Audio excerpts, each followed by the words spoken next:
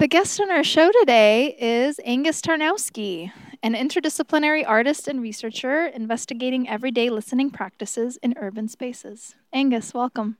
Thanks, Veronica. Great to be here.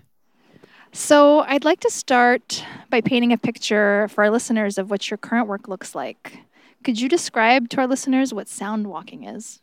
Sound walking is a research practice. You go for a walk and you listen very carefully to your environment, but you also listen to the voices that might emerge in your head as you start to think about things. And the way that sound walking has been structured by researchers as well as artists is to kind of come up with instructions. Often when you go for a sound walk, although I described it as going for a walk and listening, usually in a sound walk, you're given some kind of an instruction, and that's really what makes it distinctive. Right now, we're down here at the very beginning of the Lachine Canal. We're actually standing looking over at a couple of the grain mills. When I first came to Montreal, I would always come here. It's actually one of the reasons that I started to become intrigued with the canal as a place to go sound walking.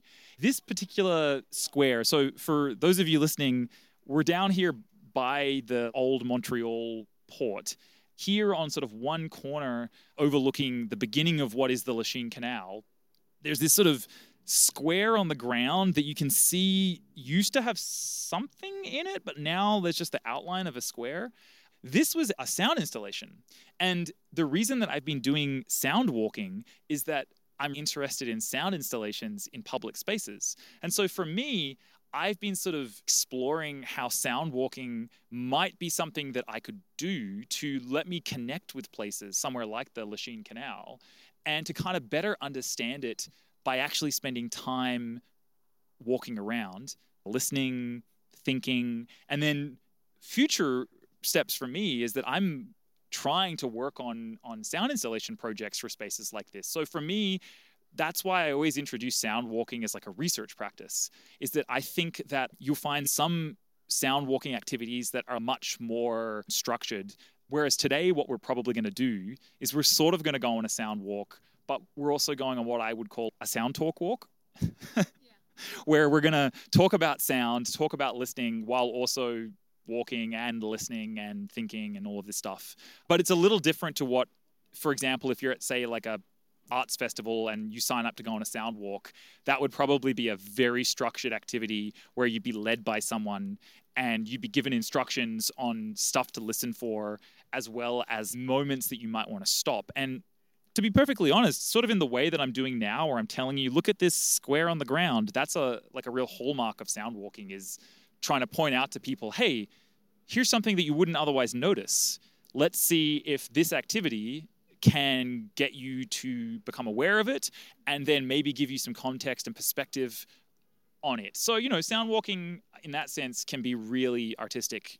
To explain to you what this is, it was a thing called the xylophone. There was a little booth here, and what you could actually do was speak into a sort of a mouthpiece, and that would actually take the signal from where we're standing over to those grain mills on the other side, and it would play the sound that you were speaking in here through the grain mill with all of the echo, all of the reverb, and then it would bring it back here so you would hear it coming out. So it was almost like when you walk into a really cavernous space and you yell or you clap your hands and you hear the echo.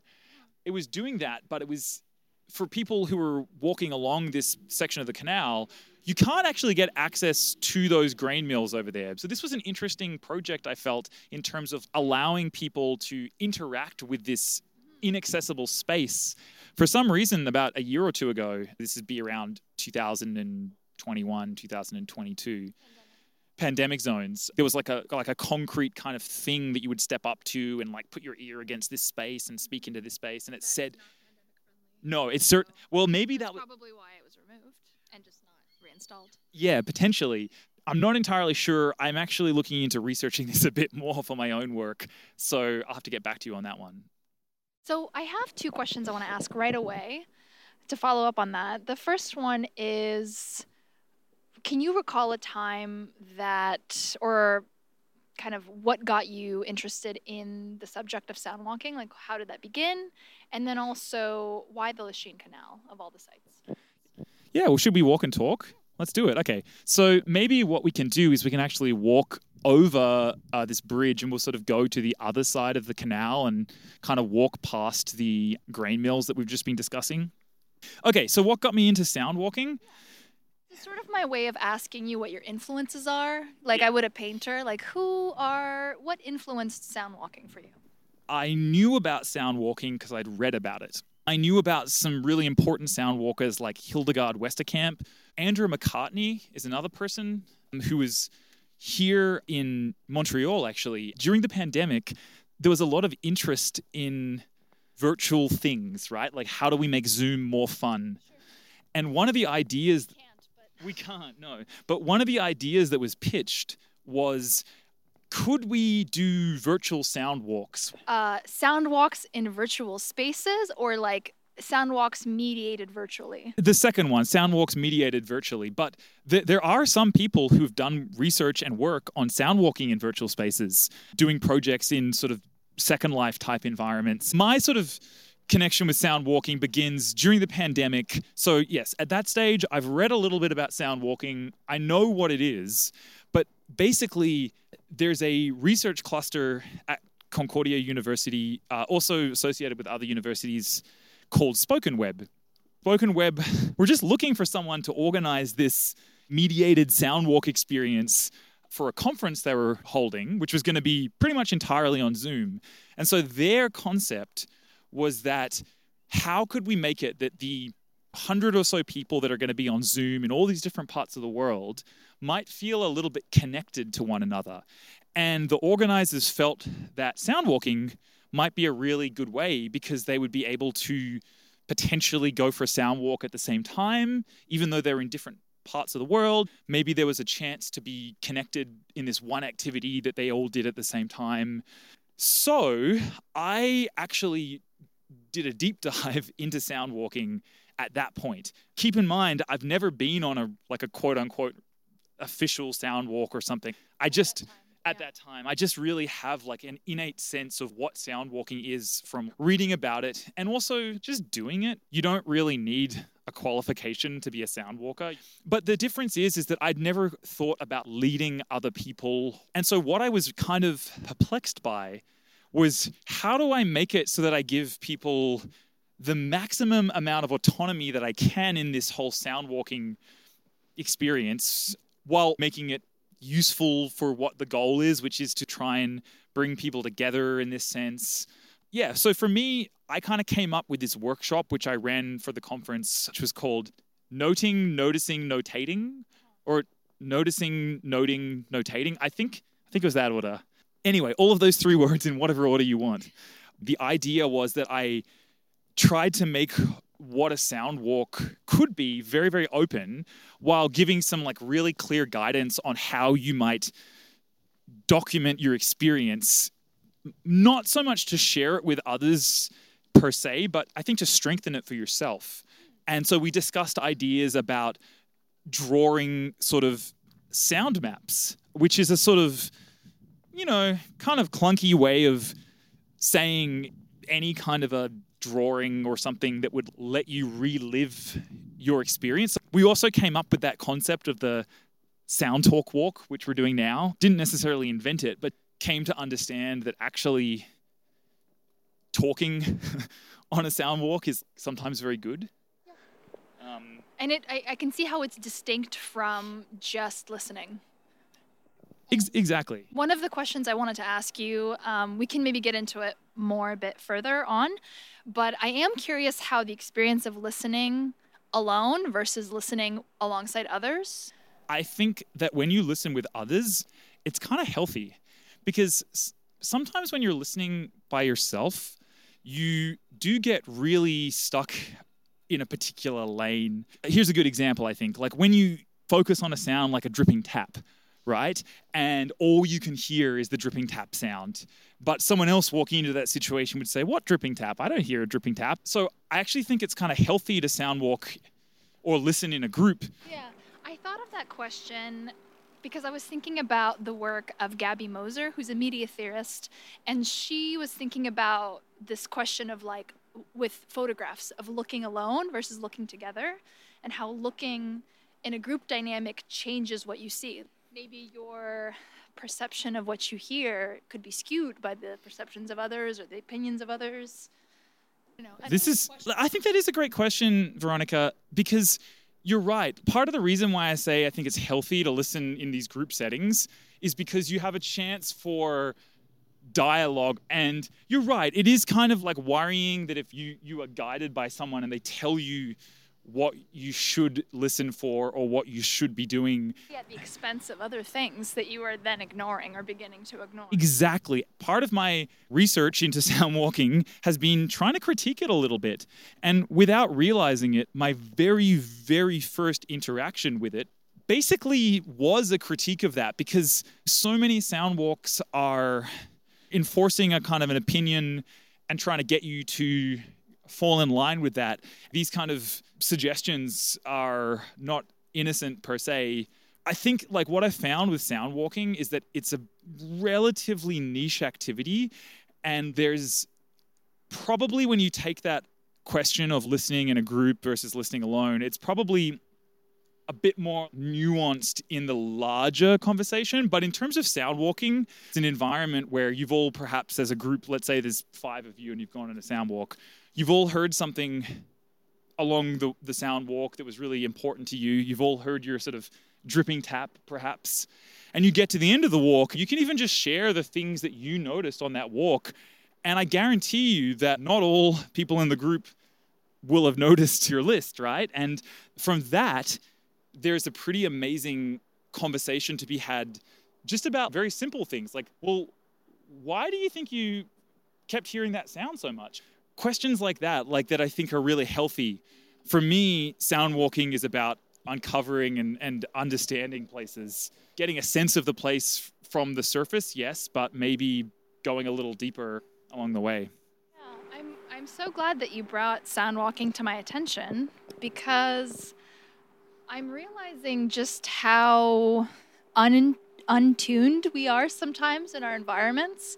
Like, have you ever seen someone maybe walking down the street and they're on their phone, and it seems like they are absorbed in this digital world? Mm-hmm. And I've been that person at the expense of everything else around me. And so to like reorient myself to my sensory experience as I'm in a place right here, right now, you can do that with smell, as the smell changes when you're walking through a space. But I think sound is also another one that's so special, especially for an urban space, because there's just so much going on. Like, even in the short time that we've walked from the port through the canal, there's been like a man on his phone kind of walking past us and talking, and cars and seagulls and me crunching leaves, and all of these different sounds that are kind of like conflicting one another and fighting for space. We're currently passing the Farine Five Roses building, which is another massive factory industrial space along the canal. We're walking right from the old port of Montreal, which, depending on how you think of it, maybe that's the end of the canal, maybe that's the start. The canal goes all the way to the neighborhood of Lachine, which is actually 14 kilometers from where we started to where we finished. So we probably won't cover the full length today, I don't think, but we're covering some parts of the canal that I've been researching that are full of these buildings, right? And that was sort of like the sound installation kind of got me to the canal, being like, this is really interesting. There's not a lot of permanent public art installations, or sound art installations, I should say. And in fact, as I was discussing, that one is no longer there. So permanent is a kind of relative word in this world. But again, these buildings have a certain level of permanence to them on the Montreal landscape, because take, for example, the first set of silos. I think they paint a picture of Montreal for some people, just in the same way that this Farine Five Roses sign is a kind of iconic reminder of what the Lachine Canal was responsible for, which in summary, the Lachine Canal was this place where from the 1820s on... Bonjour! It was basically, the canal was a place where the city really galvanized in an industrial sense. And all of a sudden, you could move materials bypassing the St. Lawrence River, which has some really intense rapids. And of course, we're walking on this like green path, but this has only existed since the 70s. Is the Lachine Canal a special site for any other reason that you haven't already mentioned? So it's a site of industry historically in Montreal, but is there any other connection to that that's important for you? The Lachine Canal, right, is serving as a kind of focus point. But the biggest, I guess, thing that I really think has been the most important thing I've been doing as a researcher is trying to understand how I can move forward in this world, conducting better relations with the land that supports my existence here, with other ways of understanding this world that are challenging me to think beyond what I consider to be normal or the status quo. So something that I left out about that earlier question about listening alone or listening together was that something else that Gabby Moser wrote about was how ideologies impact what we see. And I feel like that's what you're about to allude to a little bit with what you are able or unable to hear, just like what you are inclined or unable to see. Speaking about this environment, I think of it as an urban green space because although it was for a long time closed off and industrial, since the 70s, there's been a long bike path. And actually, in the early 2000s, it really got further developed into this kind of park setting that we now see where, yes, it's a little bit industrial around the edges, but there's places you can have a picnic and it's green and there's more trees and stuff like that. When I first came here, I had that feeling of just enjoyment, being by the canal, a little bit of nature whilst in the city. And it was only after kind of more and more and more visits that I became really confused. There is absolutely no contemporary Indigenous presence. To contrast that, as we'll see on this walk today, starting from about this next corner we're coming up to and continuing for pretty much the whole canal, there's information about how important the canal was to Montreal and how important these factories that were here were to the wealth and prosperity of not only Montreal, but Canada.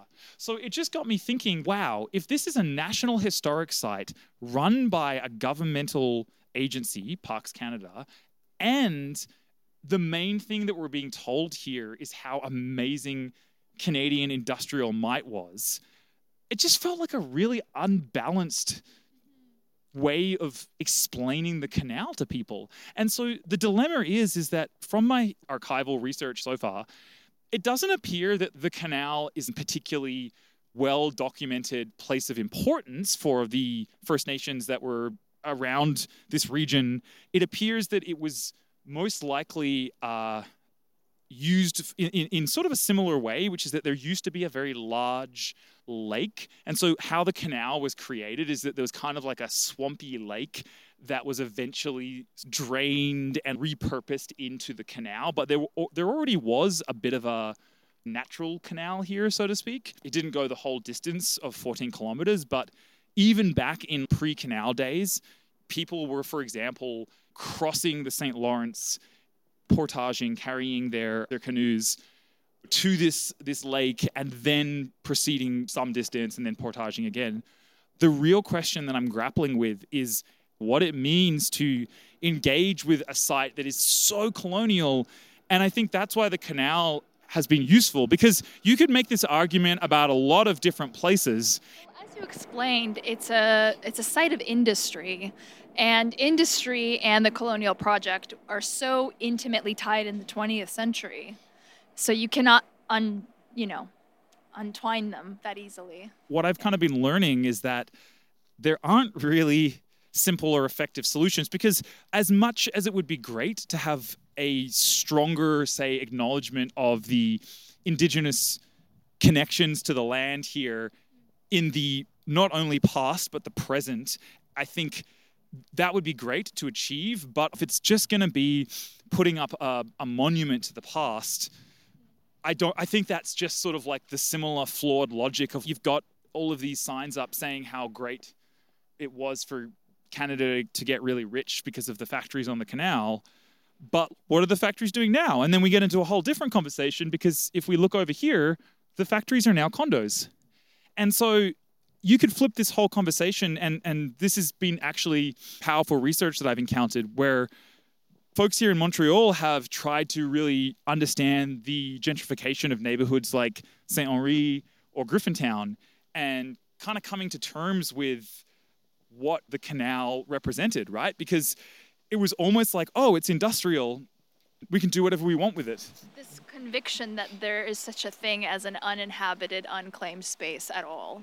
Yeah, and That's a possibility. exactly. And so to me, a lot of my interest in this site hasn't been, well, it was terrible that there was all this industrial stuff here. There's a lot of layers to that. But my critique has more been, why in the 2000s, for example, when the Lachine Canal was being turned into like a much more legitimate national park, why were decisions made to turn it into the kind of park it is today?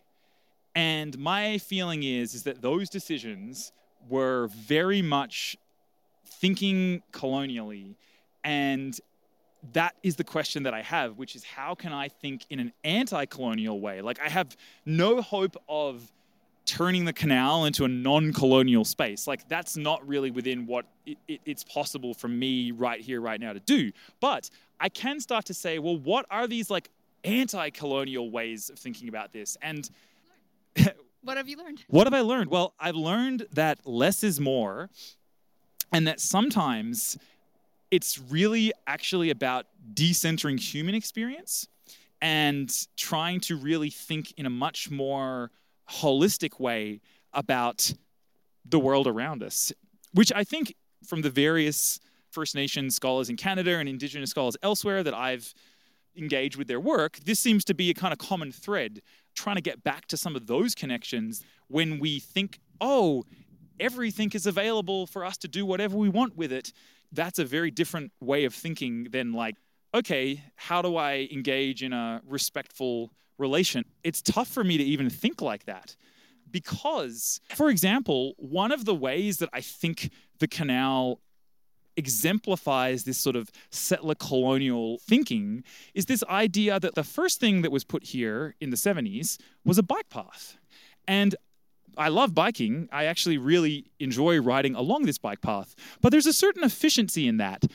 There's not this kind of question of, well, okay, how do I engage further with this site? And so then that's when you have this period in the 2000s where the canal is developed a little more, and you start to have all kinds of places to sit and activities pop up. Like now it's possible to go do like a little bit of pleasure boating, and you can go and play ping pong at certain places or have a picnic, all this kind of stuff. And my feeling is just like where things could have turned differently if you perhaps looked to community organizations and said, how would you like the canal to serve you? And it's in the records. Like I've been through the archives of the planning of the canal's rehabilitation, and you know, there's community involvement in terms of asking questions, but it kind of comes back to your previous thing about listening by oneself versus listening in a group or something. Because I'm not entirely confident that community voices that were surveyed in the 2000s or late 90s when this was all going on, that like they consulted with Indigenous groups. Or just a varied representation of this place. It feels a little bit, and again, this could just be me looking at this point of history given the present time. And I'm sure that in that time in Quebec, people were having very different conversations to what they're having now. And so it's a question of saying, what can we learn from this? And how, if we were going to say, for example, redesign a section of the Lachine Canal, which is outside of the scope of what I am trying to do with either sound walking or developing public sound installations. Yeah. The idea is that sound walking is this very personal way that you could engage with a site like this and that you could start to think about those kind of things. I'll give you an example.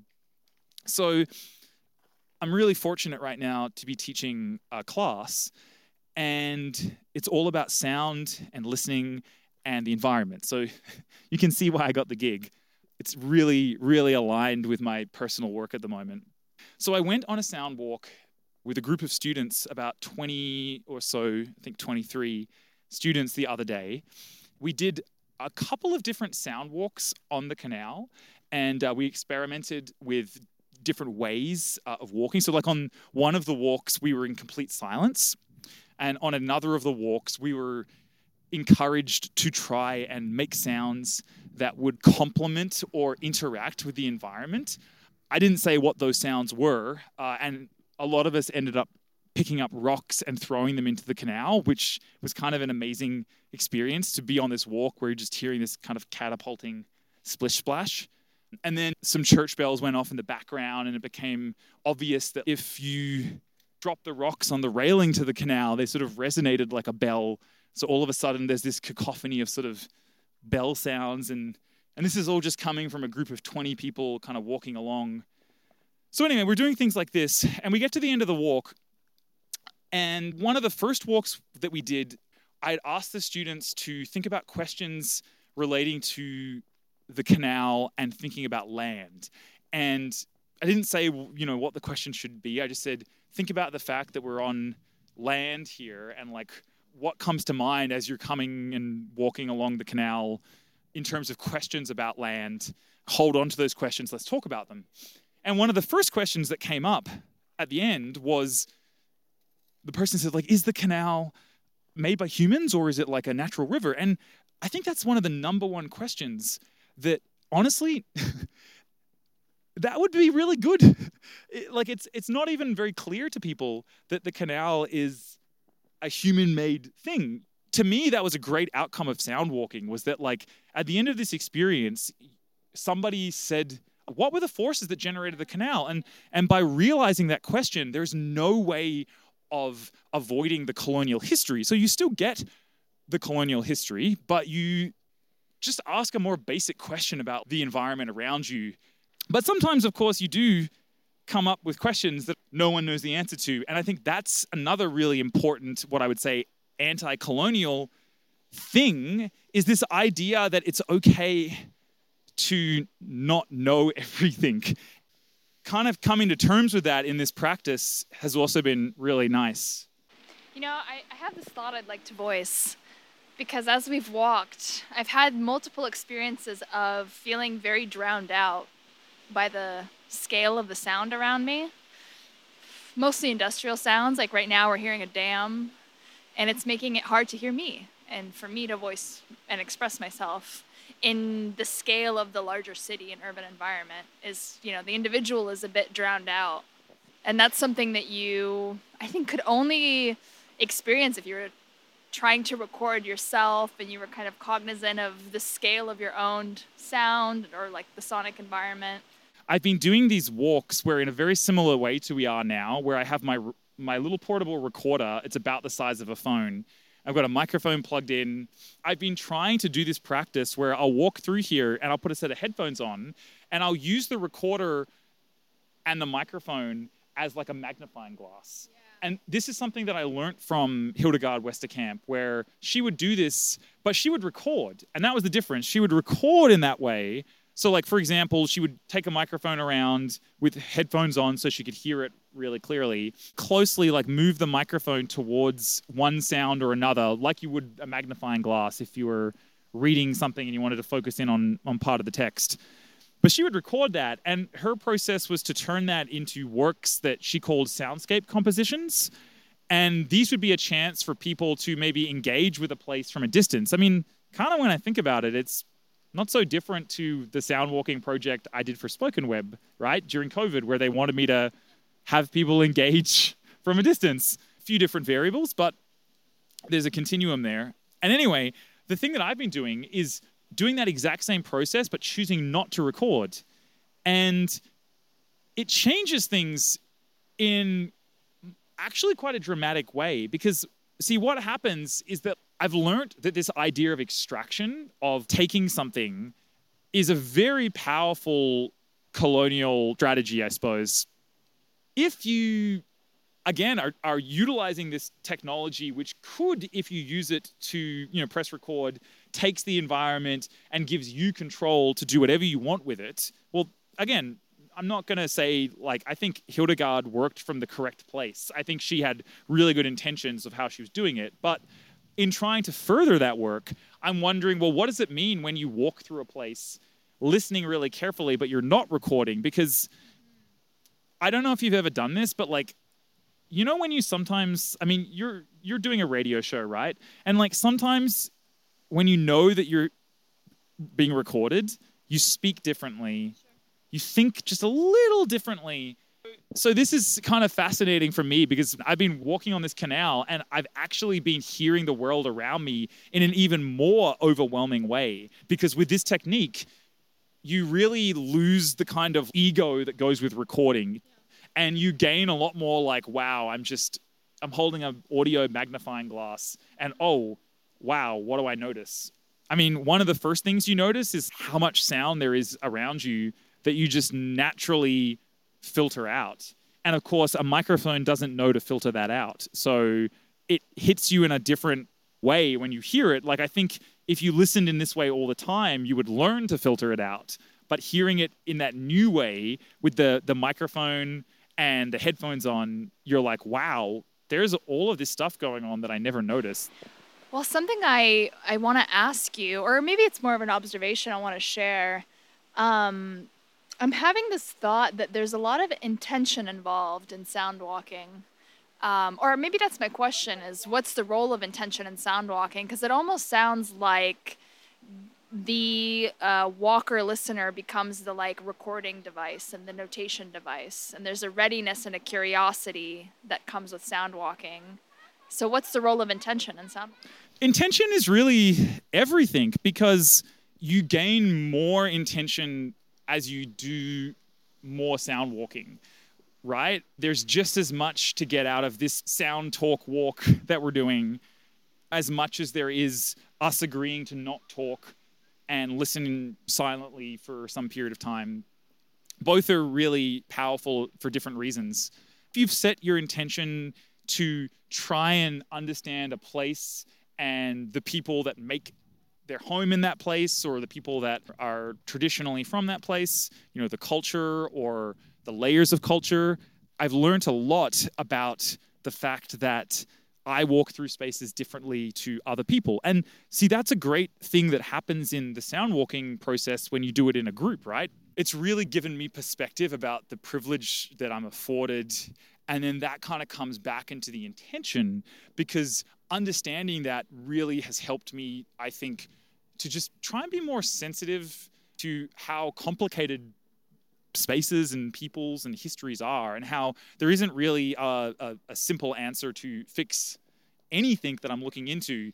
Like I said, I wish that I could come up with this like amazing solution that would just totally make the canal a million times better for whatever reason. But again, that would be probably too much of my version of what makes the canal great. And I've just realized through this work on understanding my positionality in a place, understanding my relationship, that it's kind of more important to develop this stuff on a small scale. And that's why sound walking is great. I mean, you might even just call this a walk. But we're thinking a lot about sound, so I'm going to call it a sound walk. I really like singing every time I come through this tunnel as well. Yeah.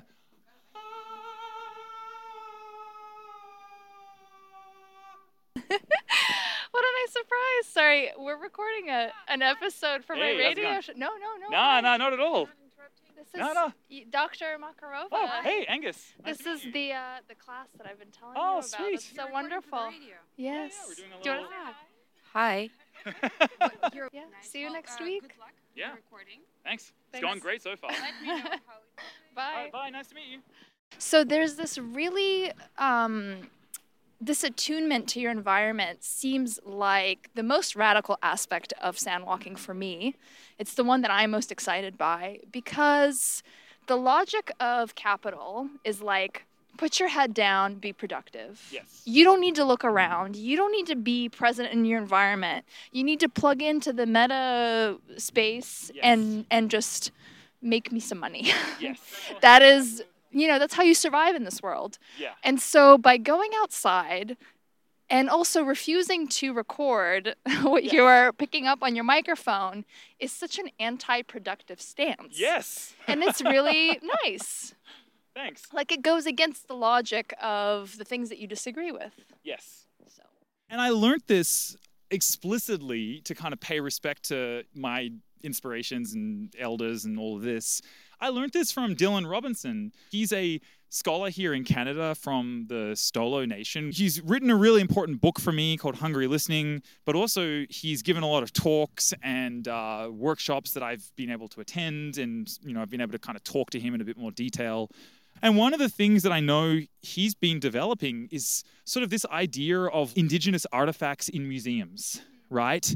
And this kind of desire that people had to put these things in glass cabinets, this colonial urge, right? And he's really been trying to, I think, figure out why that was such a deeply held conviction. And in the present, what can be done to redress that? And again, to not continue doing that in his culture, as it is in other cultures, there's some things that are not for you. For example, the opening of Dylan's book, you read the introduction and then he tells you, okay, for those of you who are not Indigenous, do not read the second chapter of this book. It is not for you. Continue on to the third chapter. Now, I've never read the second chapter. I don't know what it says. Well, there's something very clear here about boundaries, and that's in issues of appropriation what is always transgressed is somebody's boundaries aren't, like, you're not curious about them, you never asked, you transgress them. Maybe someone told you that you did that, and then you were like, I don't care. Like that's the issue, is it's an issue of boundaries. And I think that's what his example brings to the front in a lot of ways, is he asks you not to do something, and it's kind of a litmus test in a way of like, do you respect his boundaries or not? And I think that's the great example about that chapter, is that I learned so much from a chapter that I've never read, right? But I had to engage with it. I had to flip through the pages and follow the instruction not to read it. And I could talk to you for this entire radio show about not reading a chapter. And so for me, that's why sound walking has become a kind of useful and powerful thing, is that there's seemingly nothing to be said. It's kind of like through the doing of the sound walking that you start to come up with these much more rich and kind of complex connections to questions you might have, places you might find yourself or that you are often in. In the history of sound walking, seems like a lot of people encourage you to do it in your own neighborhood. For example, when I did my very first sound walks for the Spoken Web project, it was sort of assumed, but maybe not like for everyone, but it was assumed that for most people, they'd probably be at their home. And so therefore their sound walk would be in their own neighborhood. And so therefore there would be a certain synchronicity that even though people were all apart, they were all potentially in a place that they considered home. Sure. People, I find, are definitely impacted by it.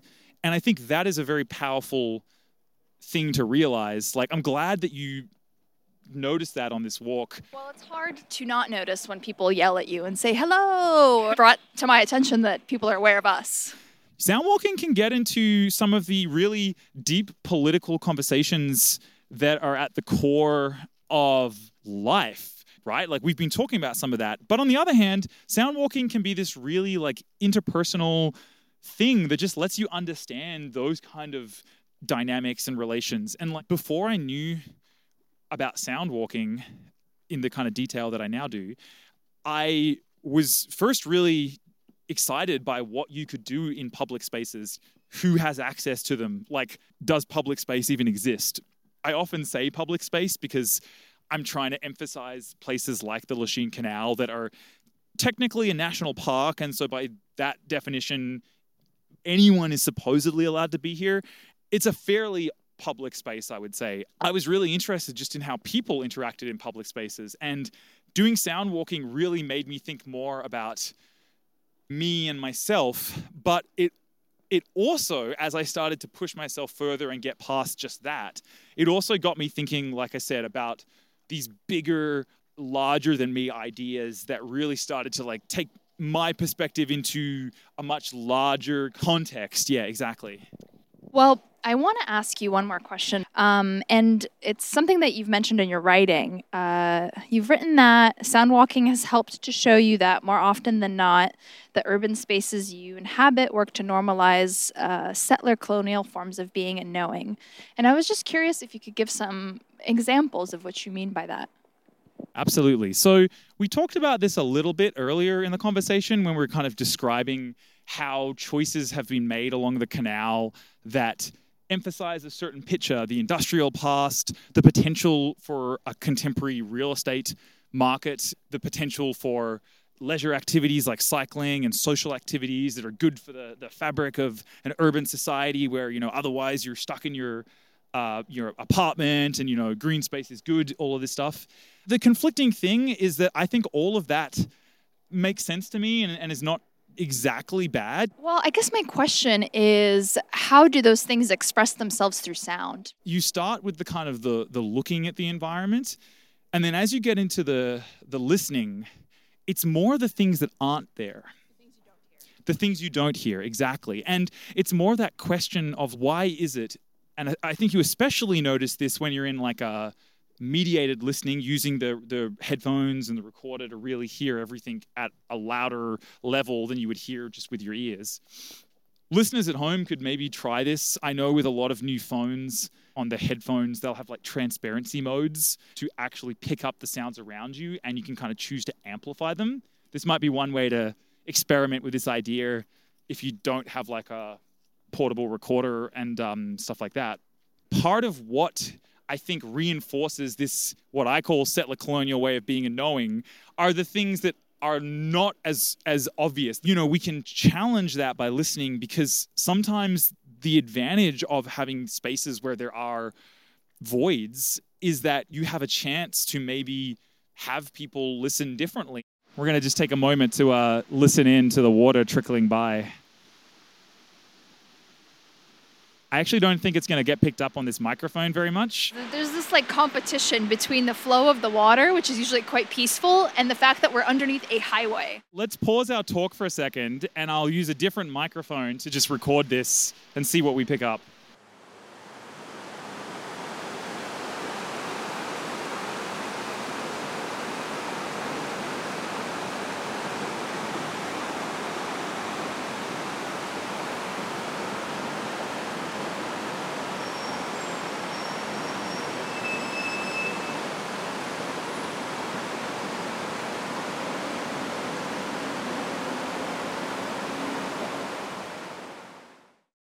There's a train going past right now. And the train and other sounds like that really remind you that you are not in nature. They really, I think, reinforce the reality that you're in this environment that's constructed. But for me, it's really more about the things that are absent. If different voices were made prominent, it's not going to change some of the bigger conversations that we've been having in the dynamics of them. But I think if you conduct this as a practice over time, there's a lot to be said for how the sonic environment of a place may eventually make it, for example, public spaces more inclusive to certain groups of people.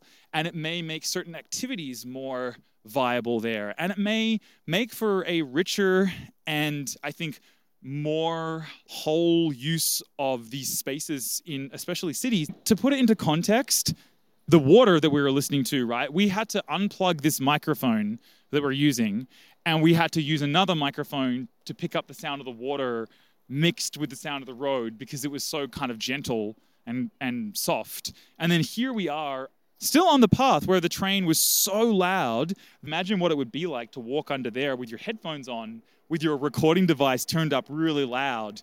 You might want to run out of that tunnel. Like, you might need to run. And like that feeling, I think, is an example of some of the ways that we might really start to understand how our spaces are shaped in Canada. We're just desensitized to the fact that settler colonialism was the inherent founding of this country, that I think we need ways to get back in touch with that, have it as part of dialogue and discourse that informs a lot of things that we're doing, that it would be good to have that in the kind of the perspective of whatever you might be doing, you know. So for me, the canal is this just exceptional place for that, right? And the other thing that I wanted to say, Veronica, about being and knowing is that I have a really hard time fully internalizing ontological and epistemological as words. They're really big words. And I know I know what each of them means, but my way of saying that the canal kind of enforces this sort of settler colonial way of being and knowing is really saying that it's the ontological and epistemological framing of this space is very settler colonial. And I'm trying to come up with a language because I just find some of those bigger words literally confusing for myself, and I don't know if it opens up the dialogue to the audience that I want to open this up to, because I want to try and make these conversations, which are complex, I want to make them digestible to a hopefully fairly large audience. Well, what you're doing is, you're allowing people to feel with their senses some of these abstract concepts that we've been discussing. You can hear them, smell them, and you're encouraging people to get back into their bodies in a way that is, I think when we started this conversation, we were talking about how walking on a path, on a nature path, has been proven to be good for your mental health. Well, why is the question? It's because you're re-entering your body in ways that we're really discouraged from doing in modern life. We're in a rush. The fact that we even have to pitch these projects as being good for our mental health, therefore productivity, and that's why they are worth doing, is kind of an indicator of how everything needs to be productive and things can't just be enjoyable. Yeah. Some things are not exactly enjoyable in the moment, but doing them ends up being a really enjoyable experience. And I think for some of these questions, that's the thing. Sometimes asking these questions about settler colonialism can be challenging. There's a really good argument, I think, for approaching stuff like that through just much more simple questions, much more foundational experiences. And every time I go on a sound walk, I learn something new, not only about the place that I'm in, but about myself, perhaps about the people I'm with. And so, yeah, for that reason, for anyone out there listening, I would very much encourage that you, hopefully feeling inspired by the chat Veronica and I have had, lace up your shoes or put on your boots or something and head out the door and go for a bit of a sound walk. And if you do want to check out some techniques, some ideas for sound walking, I'll leave Veronica with some links that are kind of useful. I'm kind of into breaking the rules. So if on your sound walk at home right now, you decide that you want it to be a sound cycle, well, maybe go as slow as you can on your bike. Maybe go a little slower than normal. Or if it's going to be like a sound skate, yeah, that could be another thing, I guess. What if somebody wanted to sit in the same place and let the world move around them and just listen? Yeah, that sounds fantastic. I would also encourage that. That sounds good. The thing that I find is most unique about sound walking is that you have to try and balance multiple things. You have to have a certain ambidexterity that is much more difficult to do actually when you're walking. I think it's a lot easier to sit in one place and not move and be able to listen. I think you actually have a better chance of hearing a lot more detail. And actually on a lot of the sound walks that people structure, right? The sound walk that you might do at an arts festival that has, a big group and stuff. It will usually have points on the sound walk where whoever has composed it will stop the group. And usually it's in those moments that they really, really want you to focus on something. And they kind of are acknowledging, as the composer of this sound walk, that if you were to just walk past it, it's a really big ask for you to actually pay attention to it. So they ask you to stop so you can do it. So yeah, if you just want to sit somewhere and quietly listen, that's awesome. It maybe is a different thing. So maybe you could start with that. And then if you're feeling excited by that, you could try a sound walk and compare and contrast. Yeah, there is an element to this that I really enjoy, of being out and walking in your city or in your neighborhood, because it's kind of like this finite period of time where things happen around you and to you and in proximity to you. Turn on your senses and go for a walk and see what happens. Absolutely. This has been honestly a really amazing chat, Veronica. I've really loved this. So thanks a lot for having me on the show and for walking with me on the Lachine Canal. Thank you, Angus. Pleasure having you.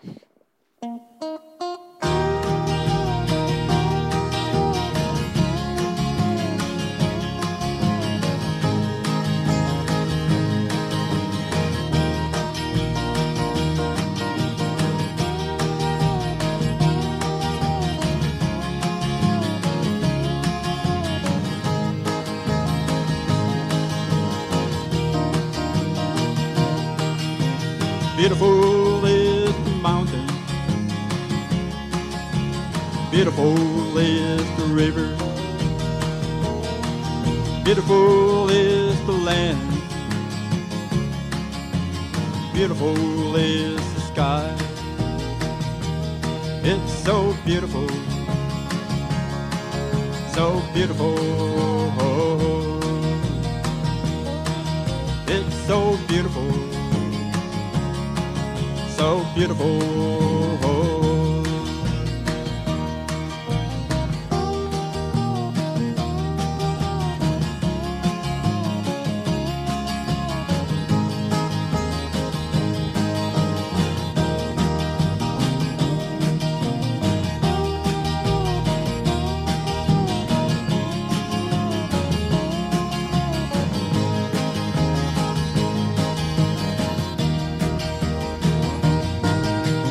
Beautiful is the valley, beautiful is the sky, beautiful are the rivers, beautiful are the trees. It's so beautiful, so beautiful. It's so beautiful, so beautiful. Beautiful are the children, beautiful are the old,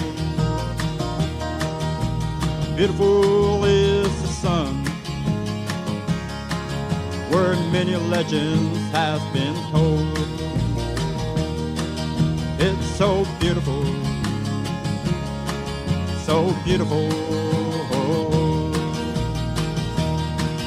It's so beautiful, so beautiful.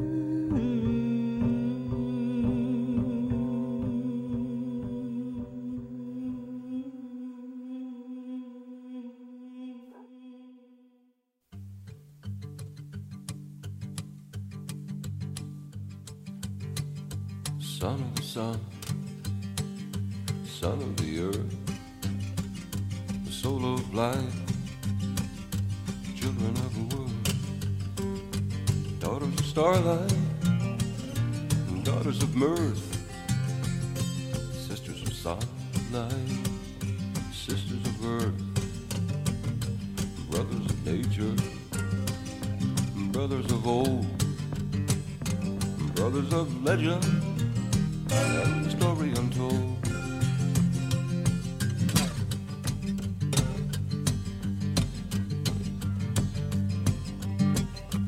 I had a dream a mile ago. They laid to rest the gun and the sword, buried the hatchet, buried the snake, vowed to each other peace to make.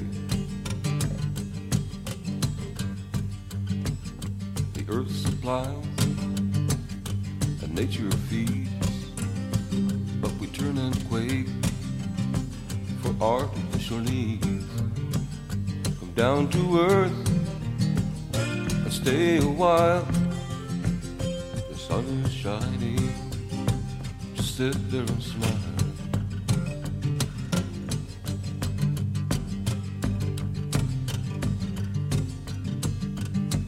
I'm a brown-skinned man, that's what I am. Got a guitar and a drum, that's where I come from. Spirit of the sun, spirit of the sea, worthy of the shadow, come shine down on me.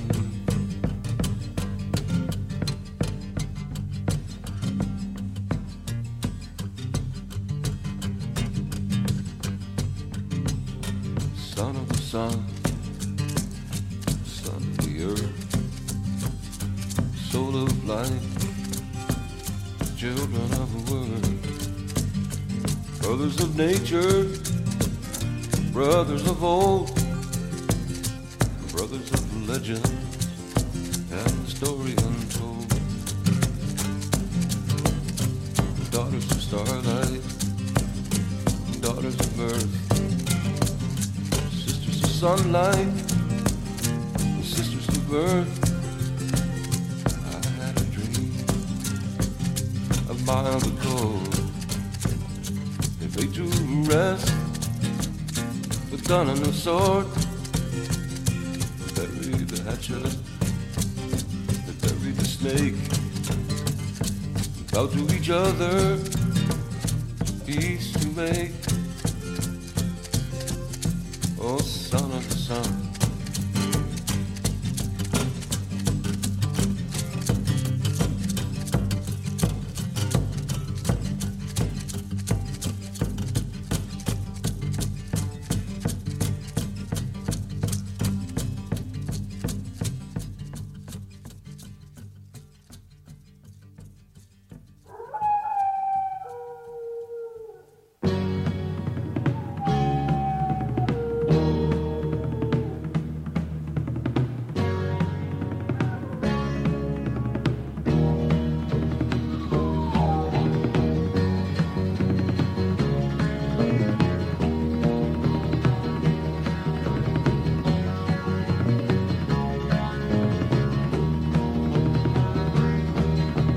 wolves don't live by the rules.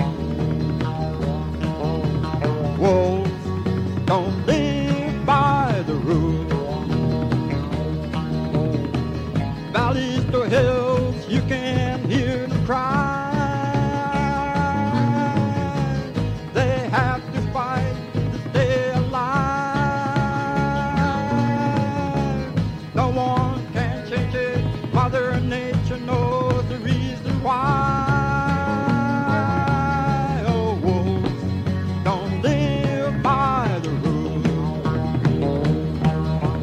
Wolves don't live by the rules.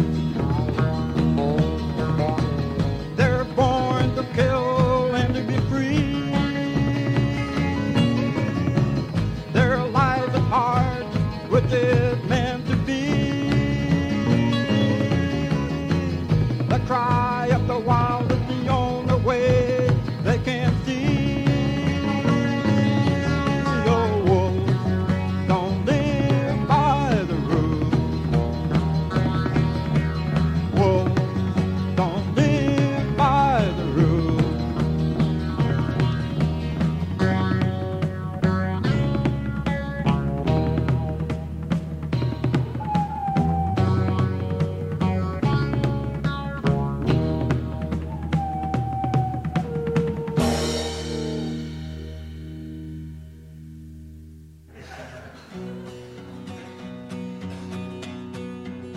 The name of the song is Call of the Moose.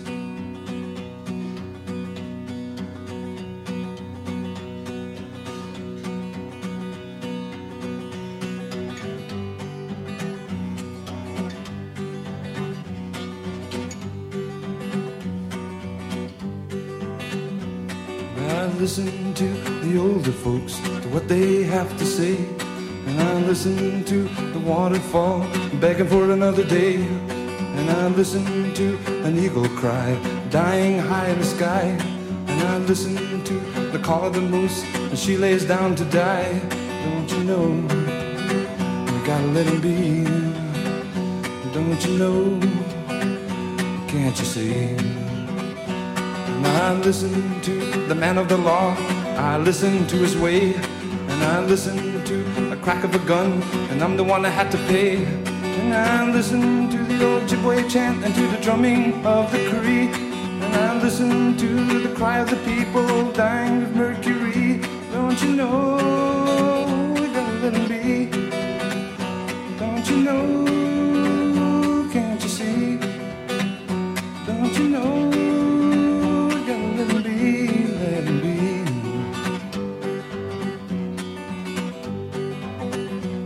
I listen to a whippoorwill, the crickets are all in tune. And I listen to a dying tree and to the whistling of a loon. And I listen to a howling wolf echo throughout the night. And I listen to a bark of a seal, and he's just a bloody sight.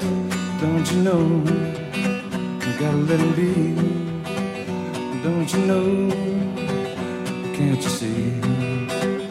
Don't you know, gotta let him be. Don't you know, can't you see?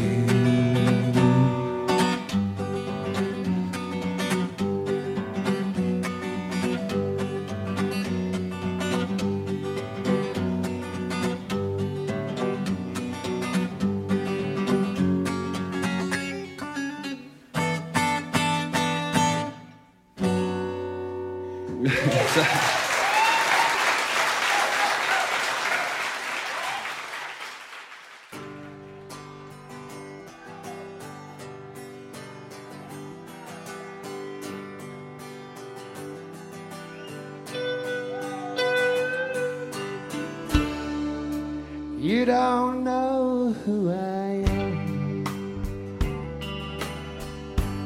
I know all about you. I've come to talk to you tonight about the things I've seen you do. I've come to set the record straight. I've come to shine a light on you. Let me introduce myself. I am the cold hard truth.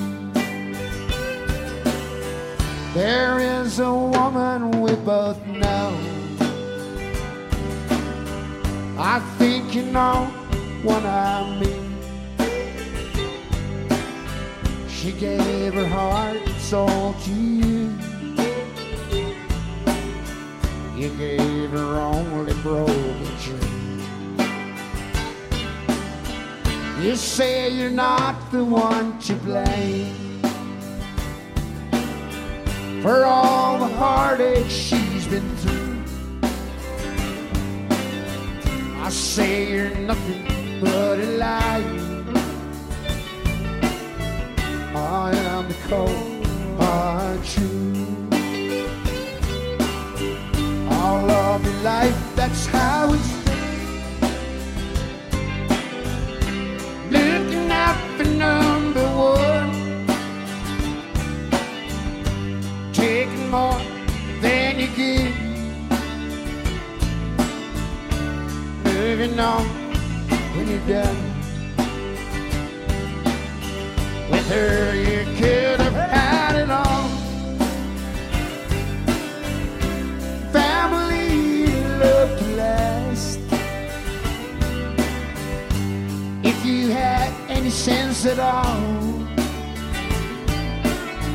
you'd go and beg her to come back.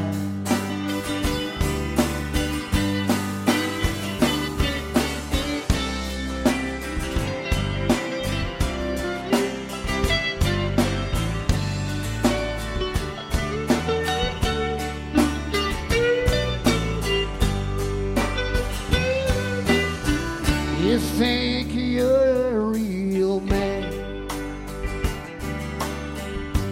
you are nothing but a fool. The way you're rocking away from love, the way you try to play it cool. I'm gonna say this just one time. Time is running out on you. You'd best remember me, my friend. I am the cold hard truth. All of your life, that's how it's been. Looking out for number one, take more than you give, moving on when you're done. With her you could have had it all. Family and love to last. You'd best remember me, my friend. I am the cold hard truth. You'd best remember me, my friend. I am the cold hard truth.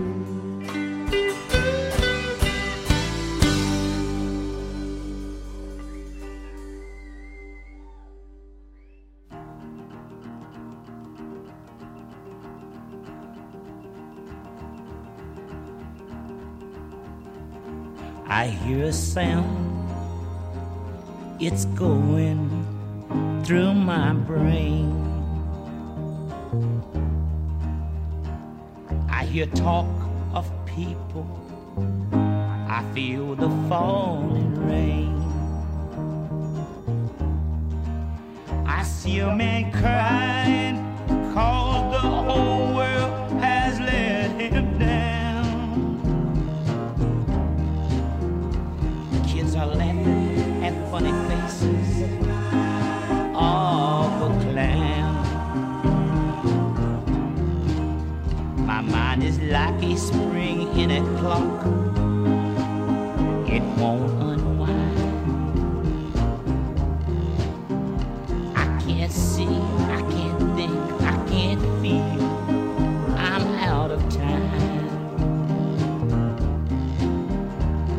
I'm up and then I'm down. Tell me, where is it going to end? You say start at the beginning again, my friend.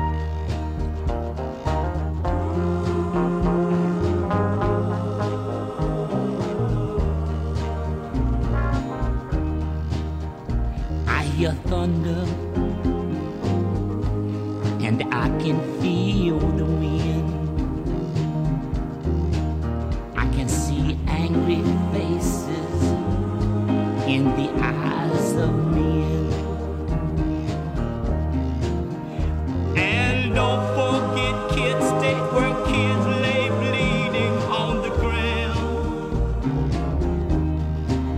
And there's no place on this planet where peace can be found.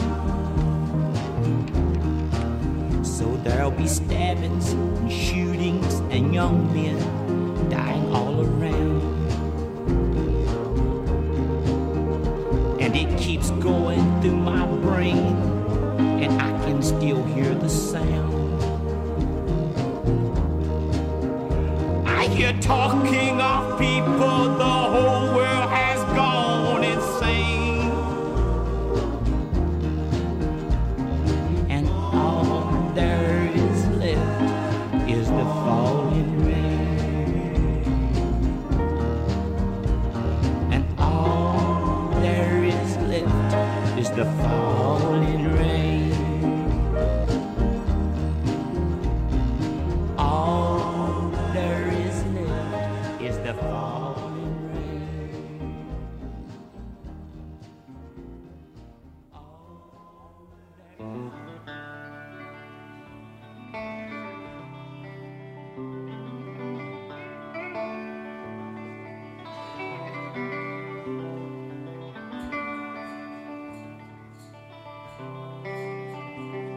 I wrote her a letter from the bark of a tree. I was telling her that I would soon be there. As the fire was lifting, my mind started drifting, drifting like the smoke curled in the air. The teepee flaps were open, and the sound was all alive, and the smoke made everything look old. I've seen her in the fire, and I've seen her in the earth.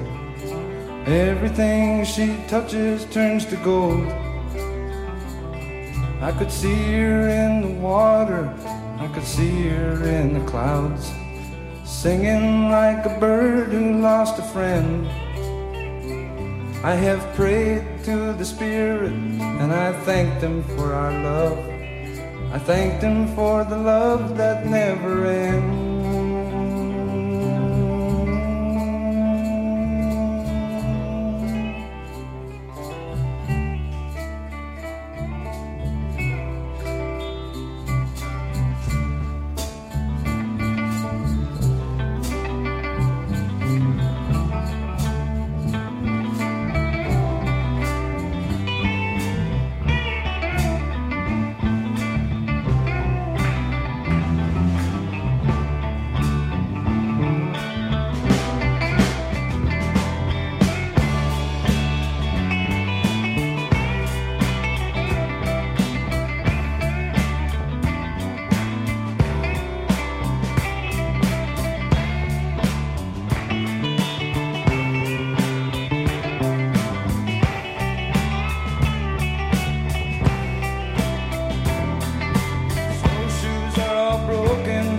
And the crowd gone away, so I passed the time cutting boughs for the floor. Now the sweet grass is burning and the cedar starts to boil. Windy gold keeps coming to my door. Oh, the herbs that I search for are nowhere in this land. There's nothing that could ease this broken heart.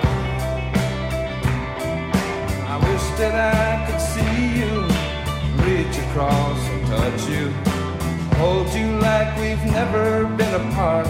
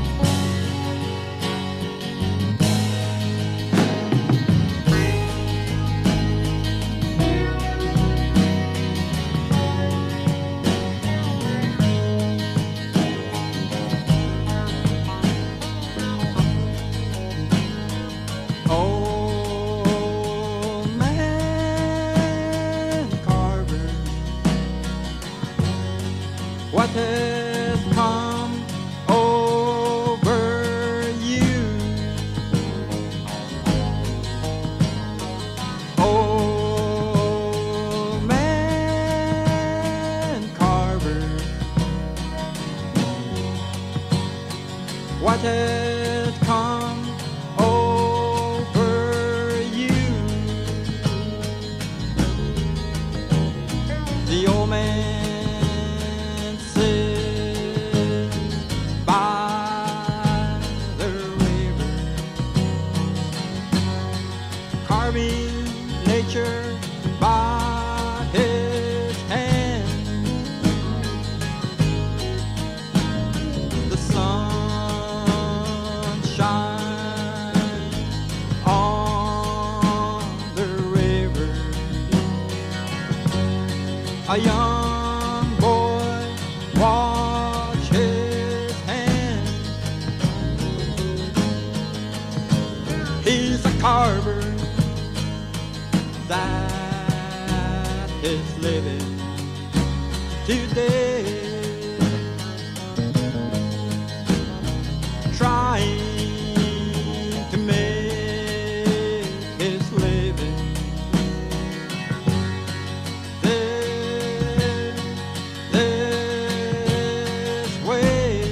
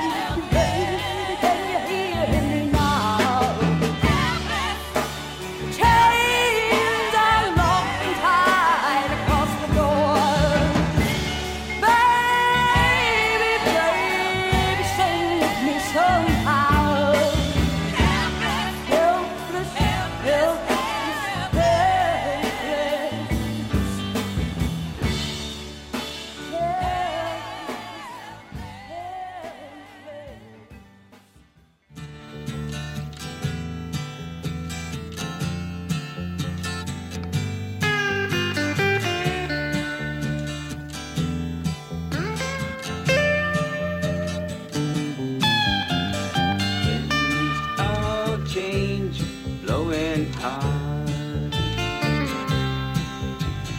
blowing high from the sea.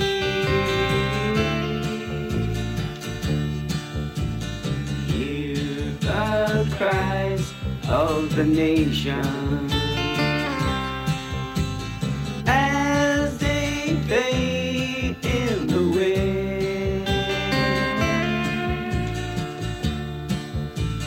Hear the cries of the people. Hear the cries of the people in the wind, in the wind.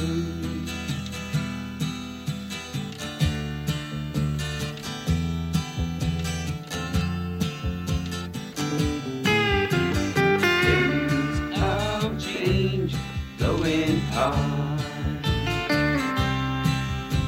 Sail your ship to shore.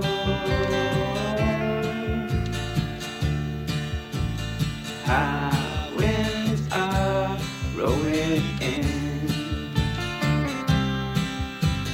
I've never seen the likes of it before. Hear the cries of the people. Hear the cries of the people in the wind, in the wind.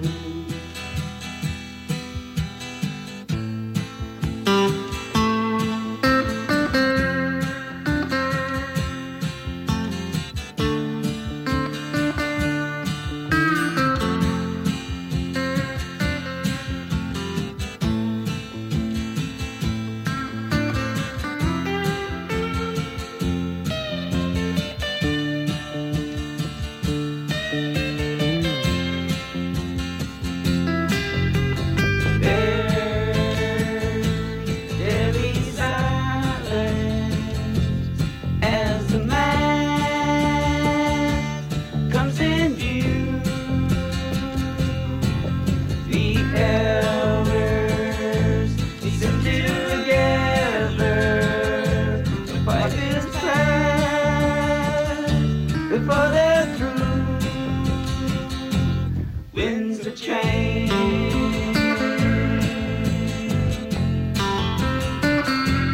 Winds of change.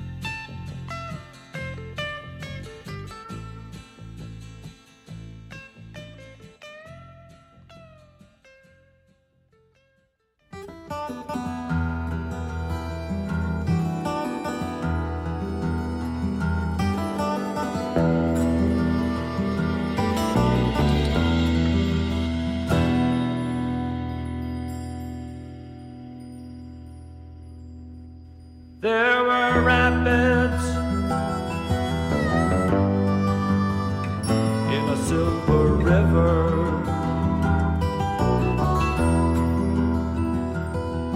and shoals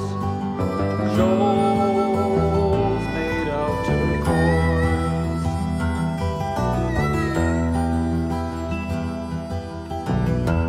River was silent, and the shoals were not visible.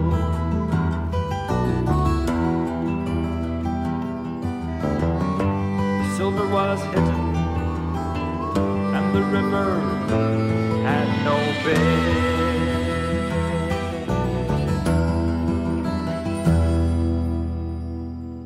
In the twilight, the sun still shone bright, And at midnight, the girl with sweet grass in her hair placed the silver river on a little finger and took the rapids to her bed.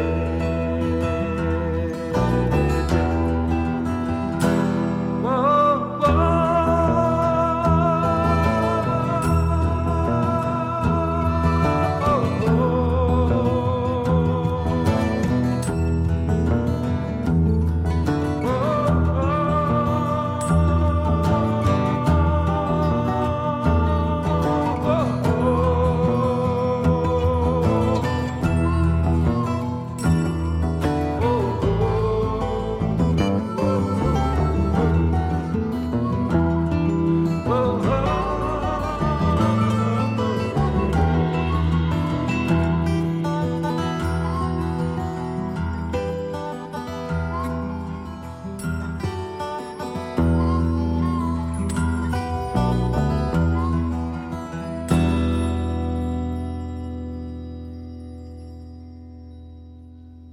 there were rapids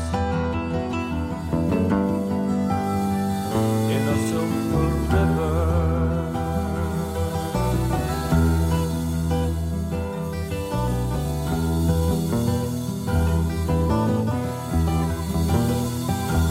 Whoa, whoa,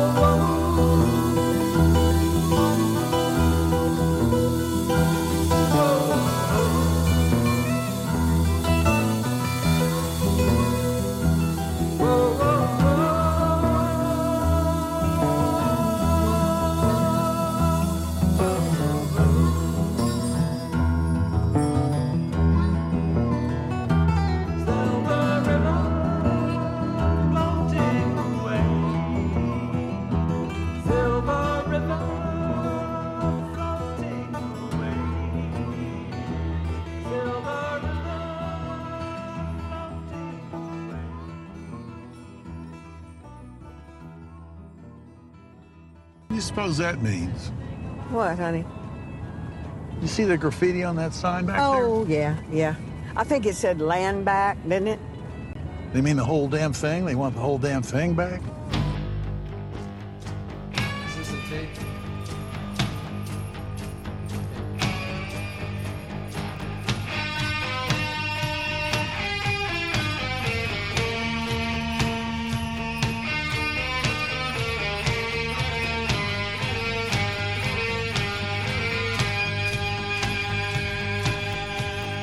I've been driving in my Indian car with the pound of the wheels drumming in my brain. My dash is dusty, my plates are expired. Please, Mr. Officer, let me explain. I got to make it to a powwow tonight. I'll be singing 49 down by the riverside, looking for sugar, riding in my Indian car. Got my T-bird in the glove box, I ain't got no spare. Got a feather from an eagle, I ain't got no care. The road is empty in my bottle of desire. Daylight is breaking, the sun touches fire. I got to make another powwow tonight. I'll be singing 49 down by the riverside, looking for sugar, riding in my Indian car.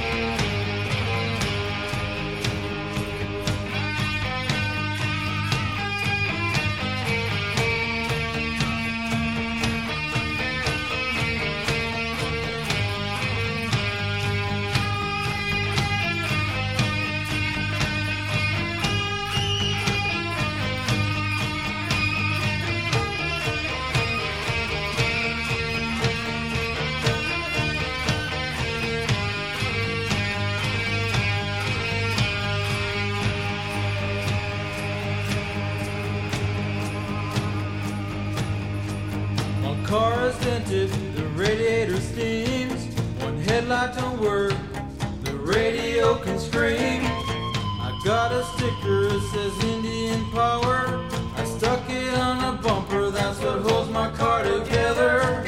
We're on a circuit of an Indian dream. We don't get old, we just get younger. When we're flying down the highway, riding in our Indian cars. We're on a circuit of an Indian dream. We don't get old, we just get younger. When we're flying down the highway, riding in our Indian cars. Riding in our Indian cars. Riding in our Indian cars.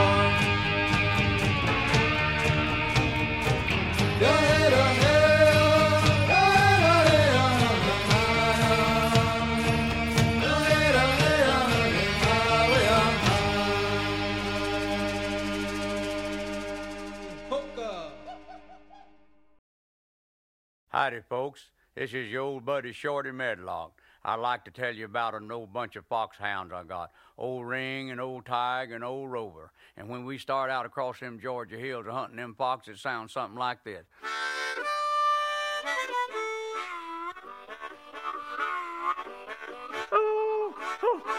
Get it, stick it, catch it. Get it, Ring.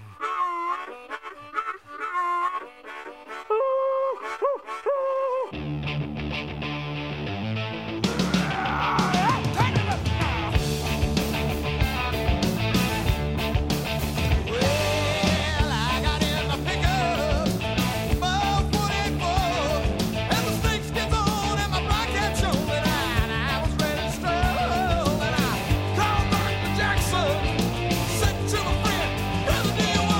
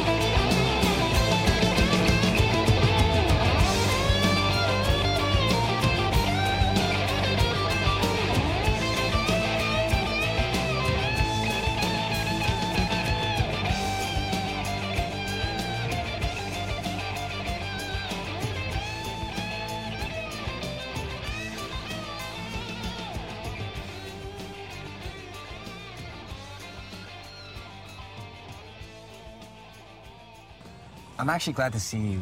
I haven't really been feeling the best. Yeah, bro, I'm sorry. I can't hear your sad story right now. I gotta go. I got this other client. Fucker thinks he's a spirit, you know? He did turn a storm, but fuck, whatever. Everyone can do that. So, I'll check you later. Wait, you serious? No, come on, man. You will literally invade my life whenever it's convenient for you, man. And as soon as I'm seeking help, you just bail? Okay, you got your sacred curlies in, right? My what? Your sacred hairs, your man mesh, your nest of creation, your he muff, she muff, they muff down there. See, a long time ago, when our sacred hairs came in like that, it meant that we weren't children no more, and that we started working for the people.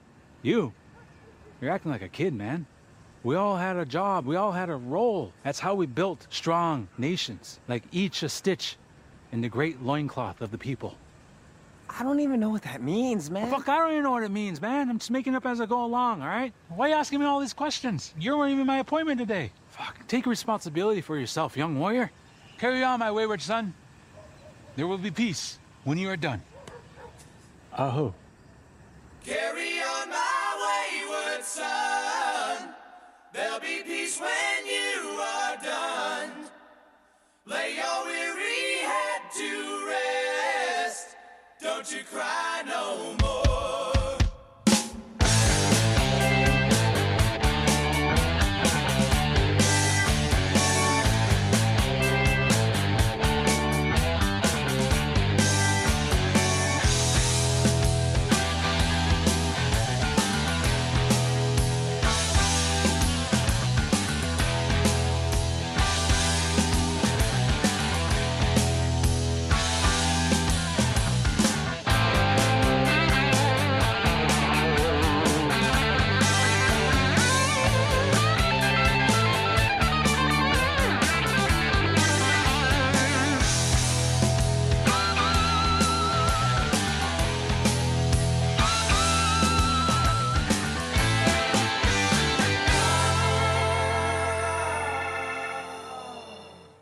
Once I rose above the noise and confusion, just to get a glimpse beyond this illusion.